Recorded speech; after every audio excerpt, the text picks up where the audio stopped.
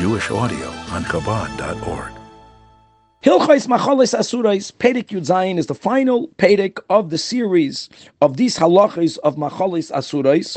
Will address the following big topics that were not addressed directly up until now. First of all, the topic of Beliyos Asuros, which means that if food that's not kosher was put in a pot and it was cooked in there, or that Rambam doesn't speak about something soaking for 24 hours. The Rambam doesn't speak explicitly here about it being very salted.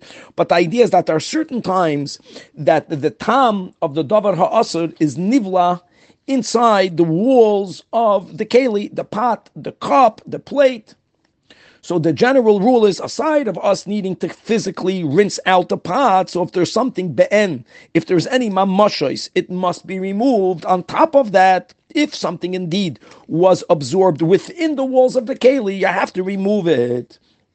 And as the Rambam tells us, the general rule of kabbalah kachpalta, if it was normally used with water, then ha'agala, boiling hot water, will be suffice to remove it.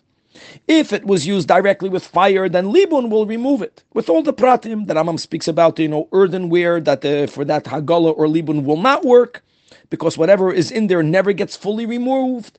The Rambam speaks about that if post facto such a keli was used, a keli that's eina bas yoima, because of the fact that the tam ha'isur is no longer going to be adding a good taste in the current food, but actually it's going to be poigim the food, nice and tam livgam, then post facto it's going to be mutter, even though midrabanan one should not just say, I'll just wait the 24 hours and use it. That's not something that you should do lechatchila.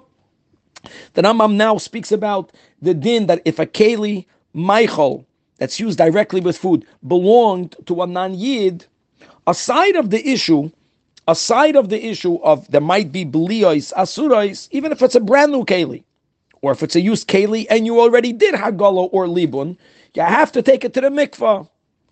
And only then will we be allowed to use it. The Rambam speaks about the two great takanas chachamim that we are all familiar with. First of all is pas akum, and even if pas was made by a baker, the Rambam writes the two exceptions. Only then, according to the Rambam, can you have pas nachtum. Of course, we're not speaking about ingredients that might not be kosher, even if you know that all their ingredients are kosher. But mishum chasnus, you can't have bread that was baked by them. If you are in a location that there is no option, and you are basode, then the Rambam says you can be lenient in having goy that was baked by a baker. The Rambam speaks about bishul akum, and the exceptions where we don't have a problem if the food could be eaten raw, if the food is not chashuv enough, v'chulei, as the Rambam goes through at the end of the Perek, through other levels of physical cleanliness that we have to adhere to in order for us to have this higher standard of kedusha connected specifically to the foods that we eat.